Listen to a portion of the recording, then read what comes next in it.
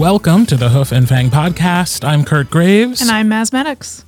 What's new, dude? This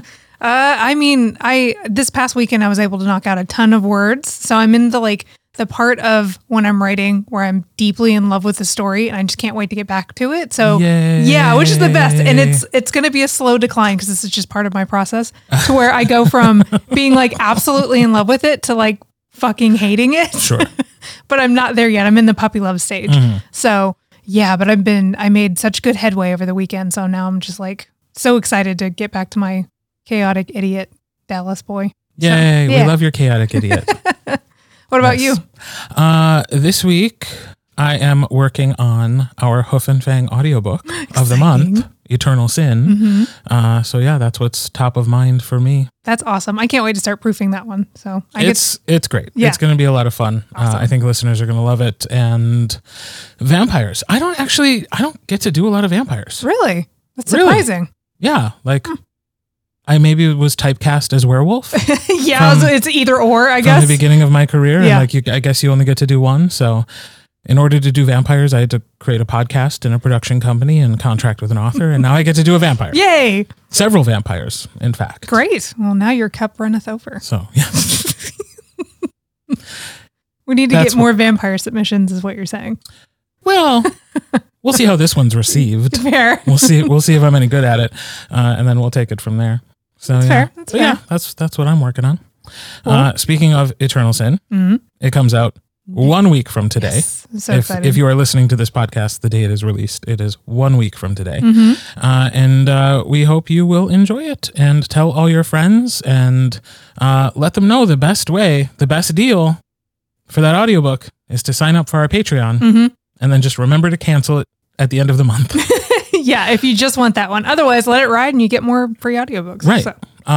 So. Or if you're really not up for that possibility, you can just buy the book outright at our online store. And we hope that you will listen to it. And we hope that you will take the time to let us know what you thought. If you are like a book blogger or a bookstagrammer, or you know someone who is, and they would like to review our audiobooks, have them reach out to us. Yeah. We do not have anything officially set up at the moment, but we are certainly open to reviewers with blogs and Bookstagram and whatnot wanting to review the stuff that we do. So yeah, let us know if that's something you are interested in. And then since we're talking about audiobook stuff...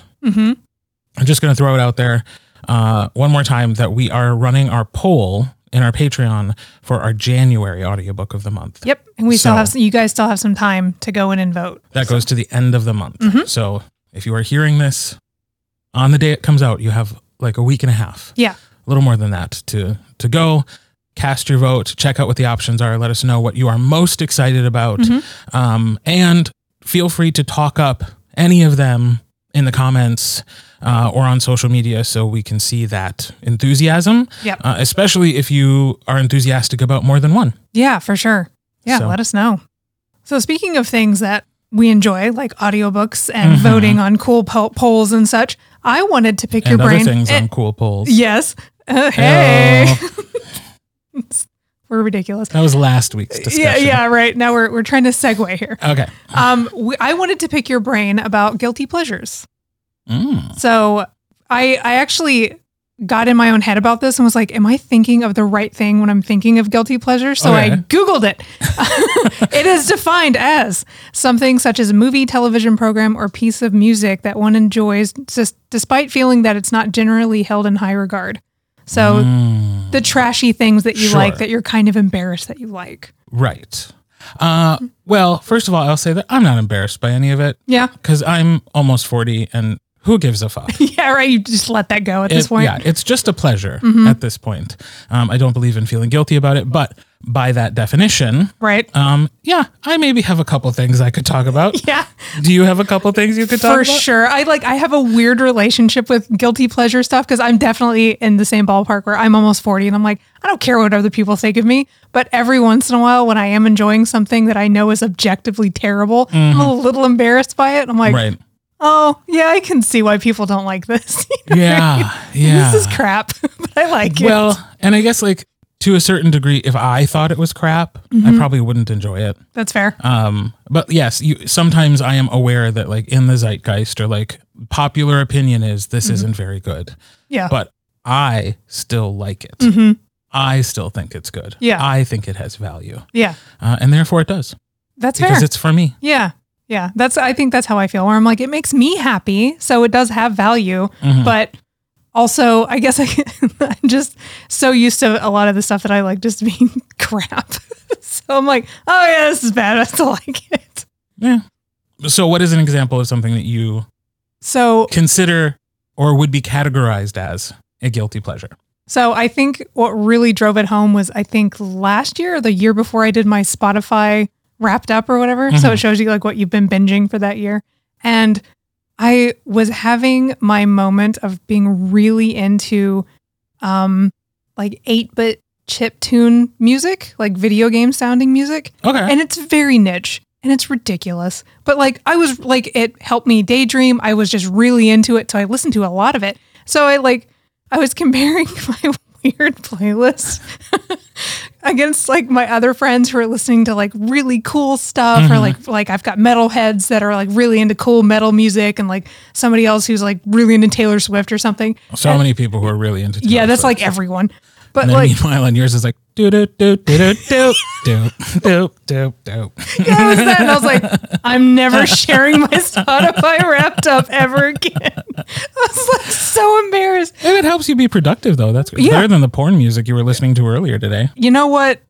Shut up. I was listening to Lo-Fi Girl, and it took a little bit of a lean that it was just it veered into yeah, you leaned in, you're like, what are you listening to? Yeah, I was like, what is that? I thought you were working. Yeah. Oh my God. Oh, yeah. My guilty pleasures probably veer more towards things that I am loyal to that maybe I shouldn't be. Okay. So I have two examples of TV shows that I watch that I will never stop watching as long as they're making them, and people generally think they're not good. Okay. The first is the Sex and the City sequel, Okay. And Just Like That. Yeah. I don't care that people think it's bad. That's fair. I don't care that people don't like some of the characters who they have added to the show. I loved that series when it was on. I enjoyed the movies, even the bad one. Okay. Those girls are my friends. I like the friends that they make in the shows. Yeah. I am just happy they're back on my television, and I will enjoy watching them do whatever they want to do. That's fair. That's for me. Yeah. That's for me. That show is for me. And clearly it's for enough other people that they keep making it. I was about to say, they've got like a sequel and a bunch of movies, so it can't be that terrible if everyone, like, if it has that kind of a fan base. Right. So. And then the other one is newer. I'm very into the Gilded Age right now, Okay. which is Julian Fellows, who made Downton Abbey, has created basically like an analog to that show, but takes place in New York City instead of England. Okay. So, period costumes and Yeah. intrigue and melodrama. I mean, it's a soap opera. For sure. But I love it. Yeah. I love it. So, and again, I think critics are mixed on whether or not we would call that good. Fair. But I enjoy it. Yeah. And it has actresses that I love in it. So, like, I want to watch them. That's fair. I want to. Yeah. I'm If it going to makes you enjoy happy, myself. And I'm not going to feel bad about it. That's Something fair. I should feel bad about. Okay. And I don't know. Maybe I should feel guilty about this. But I like to hate watch that YouTuber who does makeovers on YouTube. That's a very unique type of guilty pleasure, because you're watching it anger, like with anger like boiled into I it. cannot be the only one who hate watches things. Oh, I do. I absolutely Certainly watched not. an entire series on Netflix that was garbage, and I hated it, but I watched it. And so every time Alex would walk in, he's like, why are you still watching this? I'm like, I don't know. Yeah. I'm so mad at it, but I just let it run. Yeah. So I don't know. Our brains are weird. But yeah, I think my trashy TV thing, I had to think about it, because I was like, well, my default was The Office, but I don't think The Office is bad. I think I just watch it a lot. Many people like The Office. Yeah, but I think the thing that I watched that I always a little embarrassed by was I was really into Hoarders for a little while. Oh, yeah. And that's garbage. Like, that's just objectively Super. terrible. Yes. So after I learned that the show is actually exploitive and terrible, I don't watch it anymore. Right. But for a while I was like, I watched that and I was like, that was my guilty pleasure thing. And I was like, this is terrible. But Sure. I was like, I watched the shit out of it. So Yeah, I think that was my one. Like, no, that one's actually bad. Yeah, don't watch that. Yeah, no, yeah, yeah. Yeah, we shouldn't be making entertainment out of people's mental illnesses. Right. Yeah. Because I like when I first watched it, I was like, oh, they're getting help. And then when you actually look into it, you're like, oh, they're super not helping these people at all. That's bad. Not in any productive way. No, not really. Maybe like 1 in 100 people. Sure. The little pittance of help that they offer with the cameras on them. Yeah. In a super high stress situation, do they get something out of it? But mostly they're probably not making. They're just making it worse most of the time. They're making it worse to make a buck, and that's terrible. So yeah, that's an actual like not guilty pleasure, just bad. Like, right. Just don't watch it. Right. But yeah, that and do you have a movie that you think is just like most people don't like that you other than the Sex and the City ones? I could maybe put Julie and Julia in that bucket. Okay. But Meryl Streep was nominated for an Oscar for it, so I don't think that we can call it bad. Yeah. I think we can say that it's held in high regard. Okay. Same with like maybe like The Devil Wears Prada, like basically Streeps in which movies in which there is a Meryl Streep. You could just call them Streeps if she's in it. Even when they're not great. Yeah. Streepies. Yeah, Streepies. I enjoy her and I enjoy her performances. Yeah. And I really enjoy Julie and Julia because there's also France and cooking and like healthy adult marriages, which like when do you see that in entertainment? Never. So that maybe that's more of a comfort watch than a guilty pleasure. Yeah. But that would be the closest thing I could think of to something that I would feel guilty about watching. Mm-hmm. That's fair. I think like comfort watch and guilty pleasure, those lines blur quite a bit. Right. Yeah. So. Yeah. How about you? Mine was Sucker Punch. Did you ever see that movie? I know the movie. Yeah. You know, me and violence. Right. Yeah, it's violent, but I'm a lady. But I went and saw that movie and thought it was so great. Mm-hmm. And everyone else who's ever watched it is like, that movie's garbage. Like, right. Yeah. But I liked it. Yeah. It is bad. It's a terrible movie, but I was like super into it. I was like freaking cute ladies punching things in the face with like over the top action and fun music and stuff. Right. I was like, yes, my jam. But yeah, no, it's bad. Right. Well, by that measure too, like basically any Marvel thing I watch at this point, like I'm a hanger on. Mm-hmm. I'm loyal. I'm sticking with it. It doesn't mean I can't acknowledge that it's bad. Yeah. But I'll watch it again because it's fun. It's fun for me. Yeah. I like seeing superheroes. Yeah, it's cool. Yeah. Yeah, so I'm so far behind on that. I've watched The Eternals like 5 times and everybody's like, it's the worst one. And I was like, it's pretty. Yeah. I mean, at this point, if you're still like hanging on to the Marvel stuff, that's why you're watching it. It's pretty. It's like, pretty. There's pretty effects. There's pretty people in it. Mm-hmm. Like, they're feel-good movies. Like, who cares? Right. Yeah. But yeah, what about food? I added this as like an extra, I think, because I was hungry. Do you have like a guilty pleasure food that you know you're not supposed to eat, but it's like your favorite? Most of them. Most foods. Most of them? Yeah. I mean, most food is bad for us. I think so. Right. At this point, yeah. Right. When we're chasing down 40 at this, like if I had too many chips yesterday and had heartburn, I was like, is that my life? Is that where I'm at? Yeah. That's fun. Cool. Love it. Yeah. Yeah. If it didn't come from the ground, we're not supposed to be eating it anymore. No. Including like animal protein. It's all going to make us feel bad. Yeah. Yeah. But I will say, like, I am a cake person. I'll never say no to cake. Yeah. And I feel like people aren't giving cake its due. Mm-hmm. You can go to birthday parties and there is no cake. What? You can go to weddings and there is no cake. That's travesty. If I see one more fucking ice cream bar at an event, I'm going to throw the table over.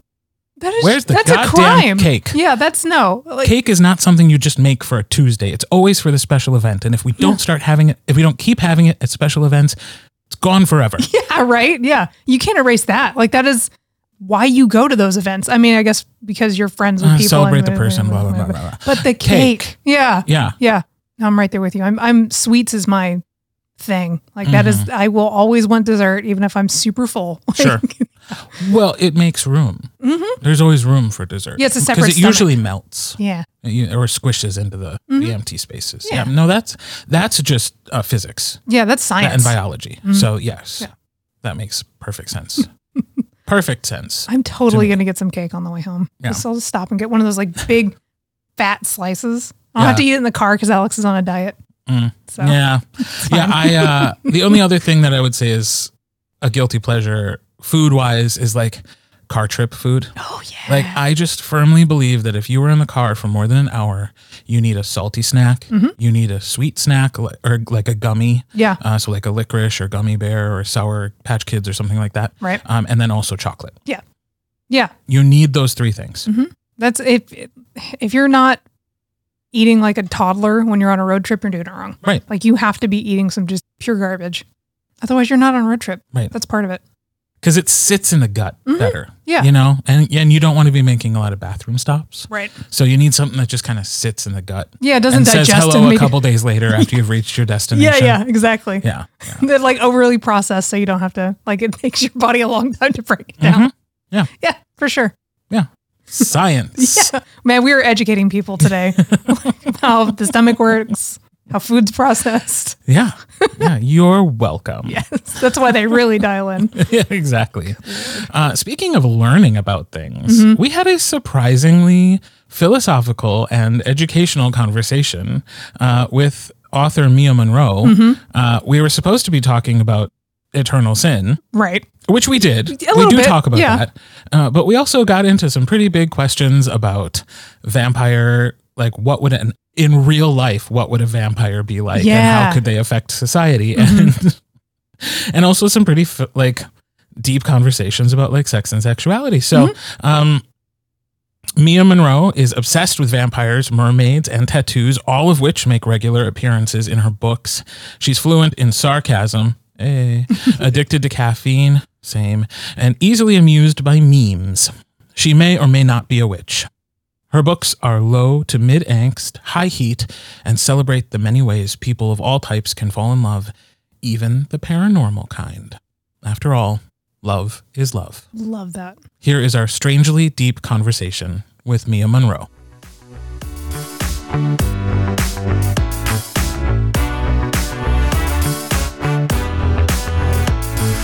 Welcome back to the podcast, author Mia Monroe. Hello. Hi, how are you? I'm doing good. Glad to be here. Yeah, welcome back. As we were just saying, you are our first return guest. Milestone for us. Yeah. Very Badge of special. honor for you. There you go. Do I get I a little hope. back?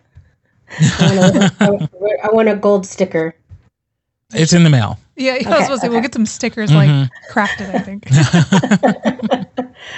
But what's exciting is that you're here today, one, on your own. So last we talked to you was when we were talking to you about work that you do with the author Cam Newhold. This is just you. And the reason you're here is to talk about Eternal Sin, which is our November audiobook of the month. So excited. I'm so excited. I cannot I'm so wait. excited. I can't wait to chat about this book and just to let our listeners know more about it. Before we do that, though, do you just want to give like the short version of your story again for anybody who may have missed the first episode? How I got here.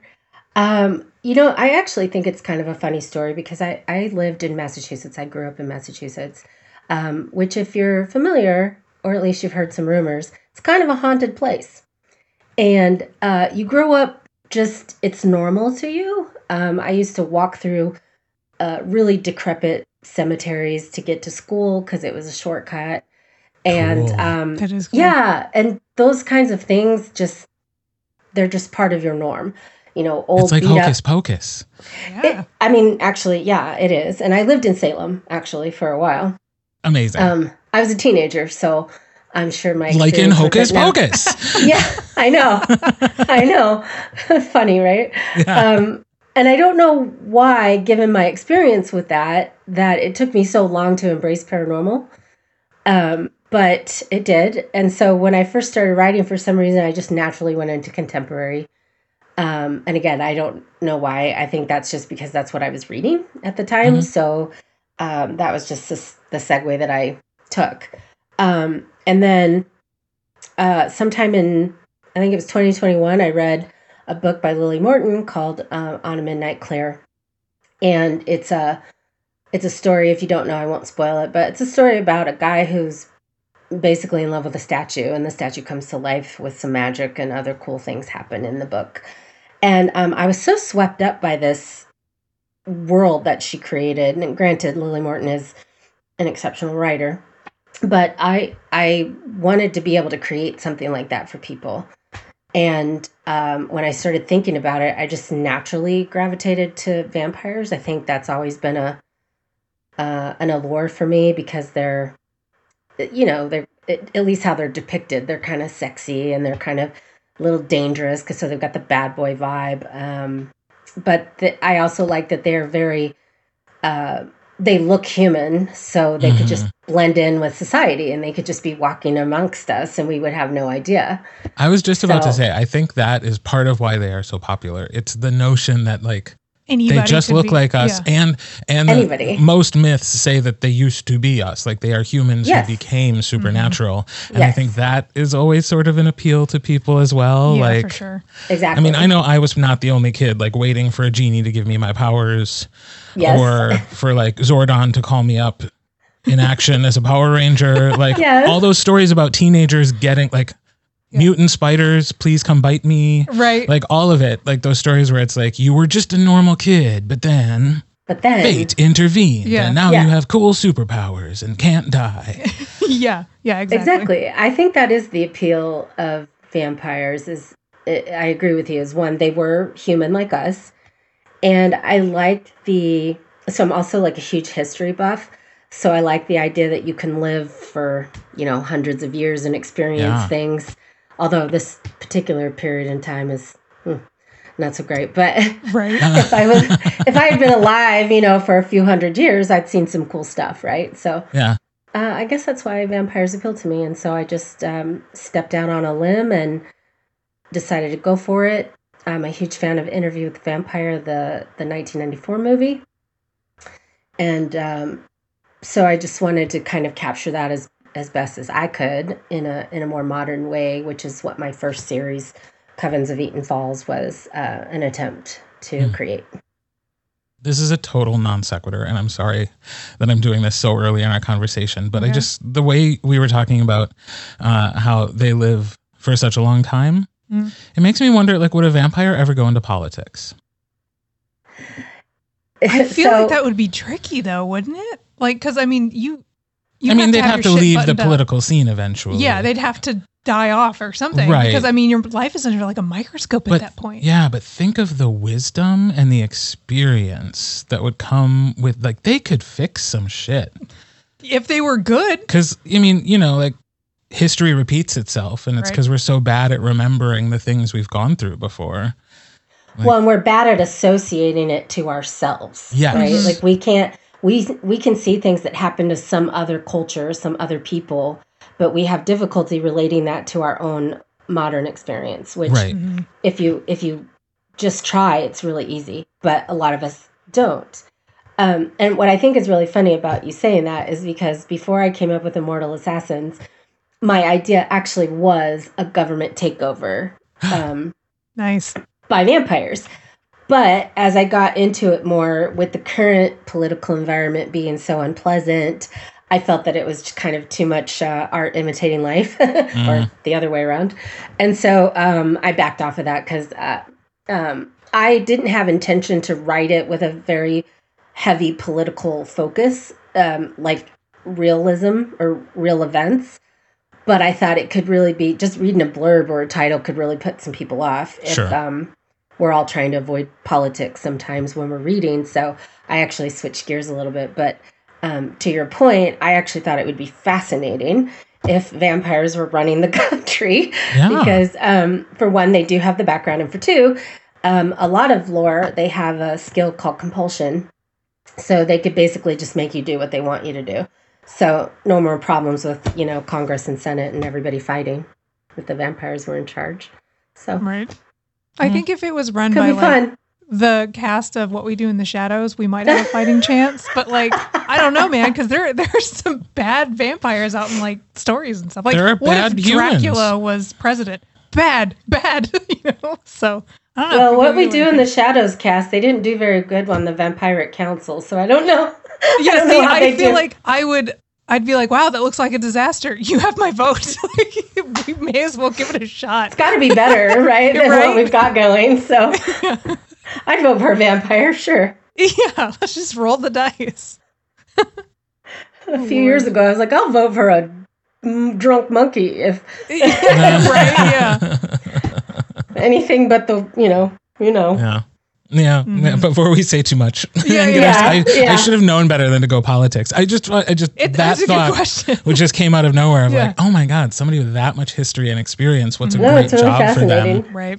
Either assassin or politician. Yeah. And my coven's guys in the first series were actually very old. So they had been around like in ancient BC times. And that was really fun because I had them talking in a contemporary context about people that were well dead, like Cleopatra and people like that. The current Cleo, series. Sure. Yeah, exactly. Yeah, like, I haven't been here since Cleo Don't was let her get things, drunk at a party. Yeah, exactly. Like they knew her firsthand. And then, but this current series, The Assassins, they've only been around for maybe 300 or 400 years, the oldest one. So if you're a huge history nerd, do you have like a specific time in history you really like, or like a point, or like somewhere in the world history, like world history that you're really into? Yeah, I'm mostly into, so favorite time period is the Italian Renaissance. Favorite continent, I suppose, is Europe in general, because it all kind of ties in together, right? So much was happening around the same time. It's funny because, again, I grew up in Massachusetts, and I'm so sick of American history, particularly the Revolutionary War, because you get a lot of that when you live in Boston. You have to go see the recreation of the Boston Tea Party 20 times in your life. So I'm not really, I'm well aware of American history, early American history, but I'm more intrigued by the history I wasn't so commonly exposed to. I like ancient Egyptian stuff too. It's kind of cool. Well, and a lot of what we know from history is what was written down. And it's very European focused because that's what we've bothered to save. Even though there are rich histories in oral tradition in many other parts of the world, like what we can read about, it's mostly the white folks in Europe. Yeah. History is written by the victors, as they say. Yeah. Yeah, there's a big gap in history for sure. But with the world evolving the way it has, and mostly the internet, you're getting more and more exposed to these other stories, which is really, again, for someone like me, it's really cool, especially because I'm not white. And so it's really interesting to find out all these other things that were happening, and not just the Revolutionary War. Yeah, absolutely. So let's talk specifically about the book that we have coming out next week. Can you tell us a little bit more about Eternal Sin, and specifically the two gentlemen who we meet and follow their story? Yeah, so Sin is one of the vampires, and it's funny because he didn't come to me first. It was actually Thorn, who's one of the other brothers in the story, who gets a book that I'm about to start writing next week. Thorn came to me first and the most vividly, but I didn't start with his story because I felt like Thorn is a character, and I felt like we kind of had to ease into getting to Thorn's story. So Sin came to me first, and the funny thing about it too is the place where I go and get all my tattoos, the store manager there is a female whose name is actually Syntiki, but she spells it S-Y-N and the rest. And so I was like, can I borrow your name? And she said, sure. So Sin was born. And that's amazing. Do you usually ask permission? No. Okay. But I was gonna say, would you really not have used it if she was like actually? No, but I knew she'd be cool. Plus, I knew I'd see her again. Yeah. Right. And they know what I do at the shop because my tattoo artist tells everybody. Great. So I was like, she could kind of come across that one day, and so I better. And then she showed me the tattoo on her leg, which is two men engaged in things that are, it's a good place for it because you can intimate cover hugging that when you need to. Yeah. I was going to say wrestling. Yeah. So I'm like, okay, well, she's okay with what I do for a living for when sure. two men love each other very much, they wrestle. Exactly. They wrestle naked. So I just happened to have that conversation with her when she told me her name, and I saw how it was written. Anyway, I built the character around the name, and I built the titles around Sin's name, because they're kind of, his is kind of a pun, if you will, Eternal Sin. So I also have this vision in my mind of Bowie, who I had this idea of Dorian Gray, kind of. This just unusually beautiful man, but he wasn't aware of it, unlike Dorian Gray.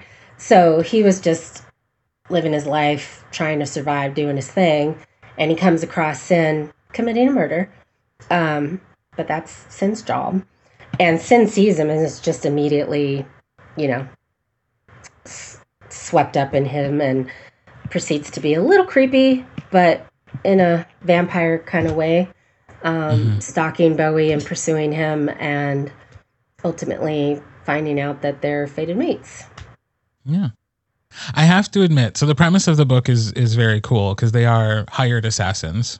They are. Great job for vampires. Yeah, for sure. Makes a lot of sense. Yeah. Yes. But I had to read enough of it to make sure that it wasn't too scary for me. Yeah. Yes. I don't do scary things. I know. I love that about you. And I don't do dark romance because it freaks me out. So I had to make sure it wasn't too dark. Yeah. Fair. But the way it makes so much sense, the way you have not only the way you've written it, but also the way, like, the clients that they take and the people that get axed, you bring me on board for that. Oh, good. And I definitely, it was hard to kind of figure out where it falls, because I didn't want dark romance readers to think it was a dark romance because they would be disappointed. Right. But I didn't want to scare off people who are used to what I write, like thinking it was going to be too dark. And in my Coven series, my vampires don't really do anything like that unless they have to. And they don't take on any mortals, really. They are fighting other supernatural beings in covens. But in this world, they're in a contemporary world, in an urban environment, and they're taking on real mortal people and killing them in cold blood. But they are vampires, and they are also assassins. So I think the contrast was showing them in the rest of the time when they're not working. They're kind of marshmallows, they're kind of sweet guys. They're brooding, dark vampire kind of guys, but Thorn isn't. He's just a character. But I wanted to make sure people who currently read me still understood that the romance itself is typical of what you would expect of Mia Monroe. It's very low angst. There's external angst going on, and there's definitely some blood and gore that's not typical for my contemporary romances, of course. But, it's not creepy, and it's not scary, and it's not too violent. Well, it's kind of violent, but it's not... it's violent. It's not gratuitous. Violence. Yeah, it's expected violence. And it's coming. You always know it's coming. Yes. And it's in service of something. Yeah. Like, again, they have a job. Because it's part of their job, and it's also part of their nature, which is, I guess, is another part of vampires that maybe might appeal to some part of us, that like the monster part. Like the fact that they need to drink blood, like the violence is necessary to live, and we work very hard not to be violent people. Right. I mean, I don't know. I do. Sometimes I have to turn that voice off in my head. Right. And vampires get to embrace it. Yeah. I think that's it. I think that polite society requires us to, contain a lot of our rage and anger and things that we might like to say and do to people that upset us. Vampires don't have that moral compass. They don't abide by society's rules at all. And even one of them, I'm not sure if it's Sin or Midnight, says, we fit into the level that we want to fit in. So they blend in with society enough to function, but underneath it all, they follow their own rules. They don't abide by what society says is the polite thing to do. If you cut a vampire off in traffic, you might lose your head, you know. I suppose that could happen now too, but you're going to go to jail and all that other stuff for it if you do, if you commit some kind of road rage here. But a vampire could make it look like nothing ever happened and you're just gone. Right. So I do think that's some of the appeal of a morally gray character, that they can get away with some of those base instincts that the rest of us have to repress. Well, and I think you balancing like that scariness of them being able to commit murder and it's fine, or like being able to drink blood and that's just part of who they are, with them, like you said, being like marshmallows on the inside. That's, I think, so necessary when you're writing those kind of would-be terrifying love interests, because you have to make them more human, even though they're not, like you have to make them likable. So you give them the gooey center, which of course I'm a huge fan of. I love making monsters with the like big cinnamon rolls. Like that's my favorite trope. Yeah. And I think you're right, Maz. I think if you don't, especially with a vampire, I think you have to show that there's still some semblance of their humanity that they've held on to. And it mostly shows up in the fact that they can have these chosen family environments that they are very committed to. They banter like brothers and sisters, but they also, when they meet the person that they're meant to be with, it kind of unlocks that humanity that was always there. And I think that's one of the important things of writing probably any supernatural character, a monster, a shifter of any kind, a vampire, anything that can be dangerous.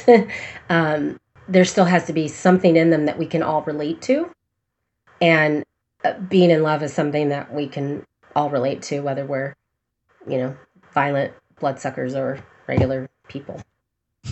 We're having a very philosophical discussion about vampires, but as we're talking about it, I'm also thinking just like the idea that if they're living so long and they don't fundamentally change like personalities, at least in the world you've created, like it's not like they become a vampire and they become someone else. And I think in most vampire lore, they continue to have their own thoughts and feelings, just with like extra. Somebody who lives for 300-400 years, several thousand years, it's not that they're not human. They might be more human than we ever get the chance to become. I mean, it's a good point, because it's basically you, but without the confines of knowing that there's a finite amount of time on Earth. So you really just get to be full you all the time, because what do you got to lose? And largely unworried about the consequences of day-to-day life. Yeah. Always unworried. And I think that for some of them, you can see sadness in them because of that. Like Eve, the character Eve, has a sadness about him because he's been alive longer than the rest of them. He made all of them. And he also has, tried many times to find love, and he hasn't been successful at that. And I think that regardless of the fact that he's a vampire, like that's something that we can all really relate to. But think about it. We have maybe a short amount of years that might be a concern. He has infinite number of years.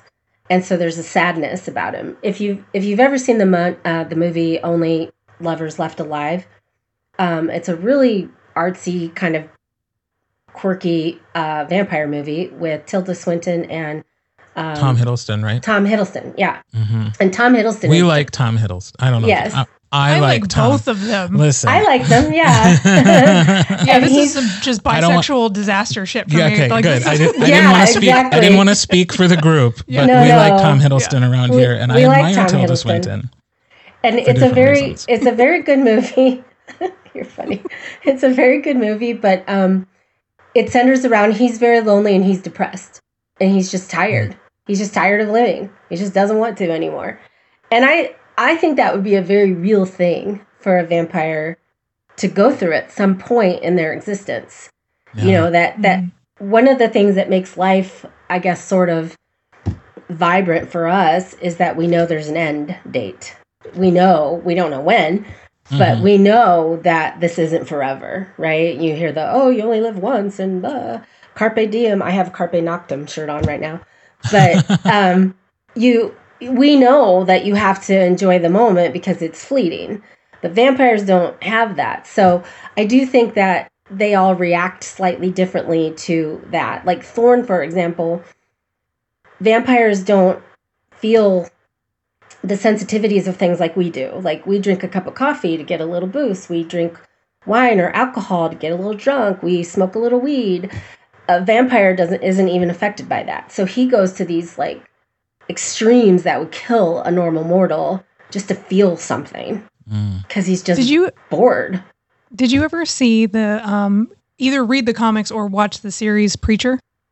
No, I've never even heard of it. There's a vampire in that is probably my favorite version of a normal person getting powers they don't need at all. So he is this unhinged, crazy drug addict vampire who's just nuts. Like he just the same kind of behavior. Like he does this crazy shit just because he's been alive so long. Like why not? Why not? So he's just doing like he drinks antifreeze because like that's the thing that can now get him high because he's so like desensitized from everything else. And I just love that because I'm like, yeah, if you're just a regular person who now is alive perpetually till whenever you feel like just walking into the sun, basically, you kind of have to like make your own fun. You know what I mean? Like, and he's just, it's like, I love that concept when it comes to humans just being human too long. You're going to hit a wall eventually. You're going to hit a wall. Exactly.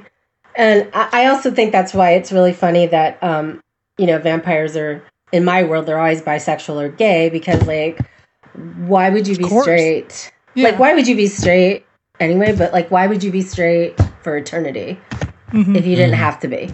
Obviously, sexuality is, not a choice, but you know what I'm saying. It's fiction. So all my vampires are... I think the concept there is that there are far more people on the spectrum of sexuality than currently acknowledge it because they never had to think about it and they didn't have the opportunity to act they can't. On it. Right. They, without the confines of religious and societal structures, why wouldn't you go and try something that is offered to you or that you've thought of once or twice? Right. Because there's no negative reason not to, Yeah. Although I do still think there would be small populations of people who are purely into the opposite sex or the same sex. I do think there are people who fall on the very ends of those spectrums, just far fewer than we currently think. Yeah, I do believe there are people that are actually straight. I think. But I think there are less people that are actually straight than what we think or what they think. Because of that whole, a lot of us were raised in environments where, you just did what you did because that's what was expected of you. Or we grew up in a time like I did. I grew up in a time where nobody even said the word bisexual. And if they did, it had a very negative connotation to it. It was like swingers and people that weren't real ethical with their sexuality. And so plus I was like a teenager at the time, so I never would have been like, I'm bisexual. I was just like, I'm straight, but I like kissing girls sometimes. What? Doesn't everybody do that? Yeah. So. No, first of all, sadly. But I do, like, I use myself as an example all the time of like, I don't think I grew up in a particularly religious household. My parents weren't fanatics. We went to church every Sunday. And I lived in a largely conservative area, but not like super staunch, like Southern Baptist, like you could not possibly think about being gay. In fact, my parents even had gay friends, I came to find out later in life. But I am still somebody who started to have homosexual feelings before I even knew what gay was. Yeah. The concept had not been introduced to me early enough in life to understand the feelings I was having inside my own head and body. Yeah. So like that, when people are like not quite understanding the expectations thing or like how much education and representation can matter, it's like, I am an example of like, if only by 12 years old, any human person in my life had said the word gay and explained what that meant, I would have known what was happening. Instead, I spent years being confused and upset and thinking it would just go away. My 20s would have been, my 20s forward would have been real different had I understood that bisexuality was a thing that happens to non-weird people and non-married swingers. The luckiest people. Yes, and that dating women could have been a choice for me. I didn't even recognize that as an option. And now I'm in my 50s recognizing it, kind of pissed off about it, but better late than never, I suppose. So yeah, representation does matter and discussions do matter. And I think that's why we have to keep fighting, against the people that don't want it mentioned, don't say gay, don't talk about it in schools and things like that. And I think that's why we also have to write books with gay dinosaurs and vampires and dragon shifters. And so that some little, hopefully... Occasionally humans. No, 12-year-olds. We sprinkle them in. Yeah, they've all got human mates. But that's so true. Yeah. Well, no. Some of your guys fell in love with our dinosaur shifters. Don't, in the dinosaurs. And in Mika Nix, one of our dragons is with another shifter. But I was about to say, so some kid could find it. But hopefully no kids find our books, but they find them when they turn 18. Older kids. Older adults, older kids and stuff. So they know that this stuff is normal and that and they can be that too. They don't have to hide for so long. Yeah. Well, and just a piece of my own family right now. So my mom is my biggest fan and she's amazing, but she didn't know a lot of this terminology. She didn't know what a lot of this stuff was until she started following my work and reading my posts and reading my books, and we'll have these cool conversations about it. I recently found out that one of my, what's the gender neutral term for niece or nephew? Nibbling. One of my nibblings has recently told her that they're queer. And so my mom, now armed with all this information, was able to approach it being like, I know what that is. And I understand. And P-flag grandma. Yeah. She was so excited that she, this person was able to felt comfortable coming to her and stuff. And so we were talking on the phone with it about it yesterday. And she was like, I just, I now know how to approach this. And I know it's important to not out them too soon. And we're kind of discussing how we want to go about doing that and all this stuff. And it was one of those cool moments because, of course, I'm proud of my mother and my nibbling for both of those things. But had I not talked to her about this stuff, or had she not had the vocabulary, she would have been completely taken off guard and not known how to navigate the situation. But because that is now such a normal thing for her, she can, and that's awesome. So that stuff is so deeply important. It is, and your nibbling had that experience of being accepted by somebody. Especially from somebody from an older generation of them. Right. And you think about how hard it would be. Well, I know, my grandmother and I were very, very close. She died in 2021. And I didn't utter my sexuality to a single soul in my family in the event that it would somehow make it back to her. No.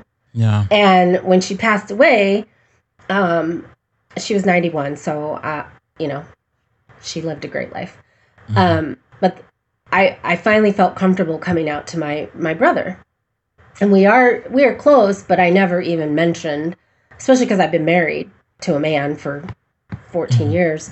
So nobody would ever question me as not straight, and I brought it up because his daughter, my oldest niece, is bisexual. And I said, well, so am I. And he was like, oh, cool. And for him, it was just oh, neat, no big deal. But for me, just being able to say that out loud to a family member was just wild. And that's on such a small scale compared to people who have to, have a same-sex partner and come out or transgender or, non-binary or something, explaining all that to their families. And just that small little bit that I experienced, I thought, wow, I can't imagine what it's like on a much bigger scale or scale that's affecting people, affecting people's perception of you more directly. Right. But I don't think you can compare coming out experiences. I think as long as it was good, then amazing. You can. Because there's pros and cons to each way. I came out at 17. I had a couple other friends who were coming out around the same time, so I wasn't alone. But at the same time, I didn't date anybody for like a year and a half after that. So I got the questions of, how do you know? Mm-hmm. It's like people don't trust you to know what's going on inside your own mind and heart. They don't. Especially at a young age, unless you have proof. I hate that. Yeah. I hate that question. But at the same time, if you come out because you're dating somebody, well, now there's extra scrutiny on that relationship. And like, are you sure you're really gay, or is it just that person? Mm-hmm. Or like, what have they talked you into? Mm-hmm. Is this just a really close friendship and you're taking this the wrong way? Like, people who don't want to believe someone who's coming out will find the justification for not believing them. It's very true. And regardless of the situation, it is hard to do. And it is tough to have that very first conversation. It is true, yeah. My thing I always ask them when they ask, are you sure, or how do you know, is I say, well, how do you know you're straight? I don't even say anything else. How do you know you're straight? Have you ever tried it? How do you know then? And that they get very flustered. But I'm like, well, it's just how I feel. Well, then I think you answered the question. It's just how you feel. Maybe they don't feel it with as much certainty as they think they should, and that's why they're fighting it. Totally agree. I totally agree. The more it's psychologically proven. I'm no professor in psychology by any means, but I read a lot, and I pay a lot of attention to these topics, just mostly so I can argue with people. But the more you push back against something, it's almost certainly because it's triggering you. And if it's triggering you, well, why? And I think it's wrong to make fun of, like, the jokes that go around when, like, a pastor or a politician are being especially anti-gay. And, the jokes that, oh, well, he's just secretly gay. And I think there's some harm in that because the connotation isn't great. But unfortunately, that joke exists because it's been proven correct. I was going to say, but how many times has that happened? Times. Which sucks. Yeah. It's been proven correct so many times. But now there's more of like a psychological reason behind it. Like, if you're pushing back against something so much that you're like angry about it and making laws and talking about it on your Sunday pulpit, there's something you should probably deal with a therapist maybe. But I think that, sadly, a lot of people get into situations, whether it be religion or politically, where they find themselves in a corner, if you will, where there's a lot to lose if they were to embrace some of those feelings and thoughts that they're having. And that's by no means a pass for the kind of behavior that goes on.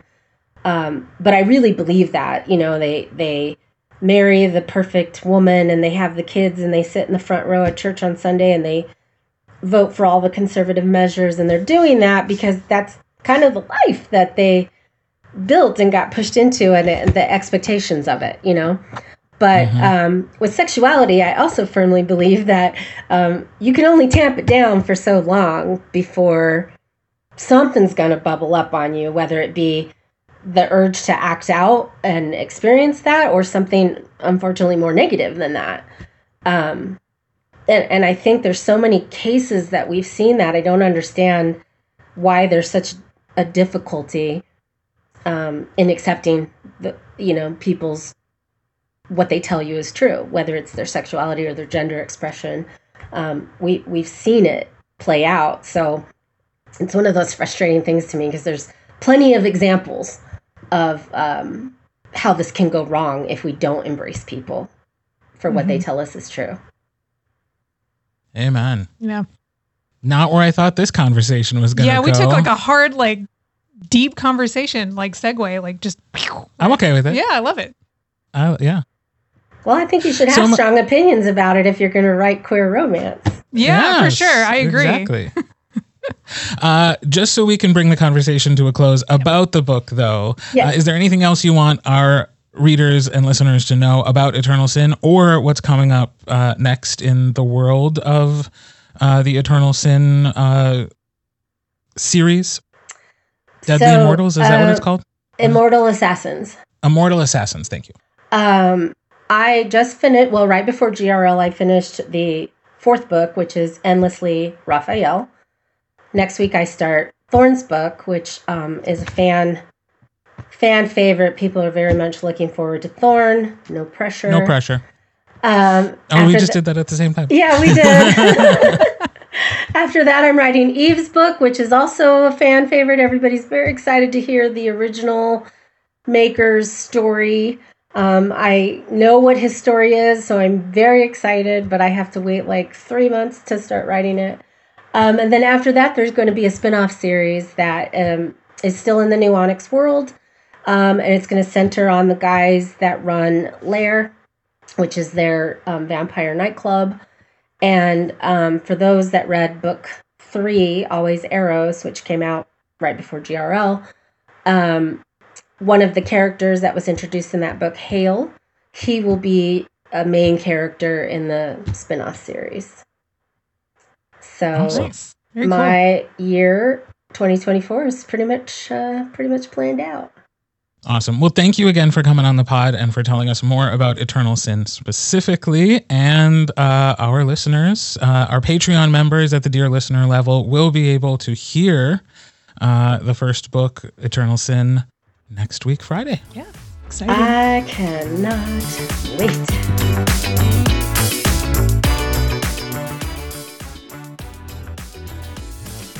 It was so amazing to have Mia back on the show. Just to remind you guys, the audiobook for Eternal Sin releases next week on November 24th. You can get this exclusive audiobook at our Dear Listener level, or you can grab it at a discount at our Dear Reader level. And as always, the audiobooks are available through our Hoof and Fang audiobook shop as well. Yeah, and we hope that you will check out all of Mia's social media in the show notes and our social media. You can follow us individually or you can follow the show. Check out our website, which is how you can get to our Patreon and all of our social media. And our audiobook poll, we still want to know what you think about our January 2024 audiobook. Let's start 2024 off with a bang. Yeah. Maybe literally, depending on the book you choose. Actually, I think they all have banging. No, maybe... We'll see what happens. The website is hoofandfangpodcast.com, and you can get to our Patreon through that as well.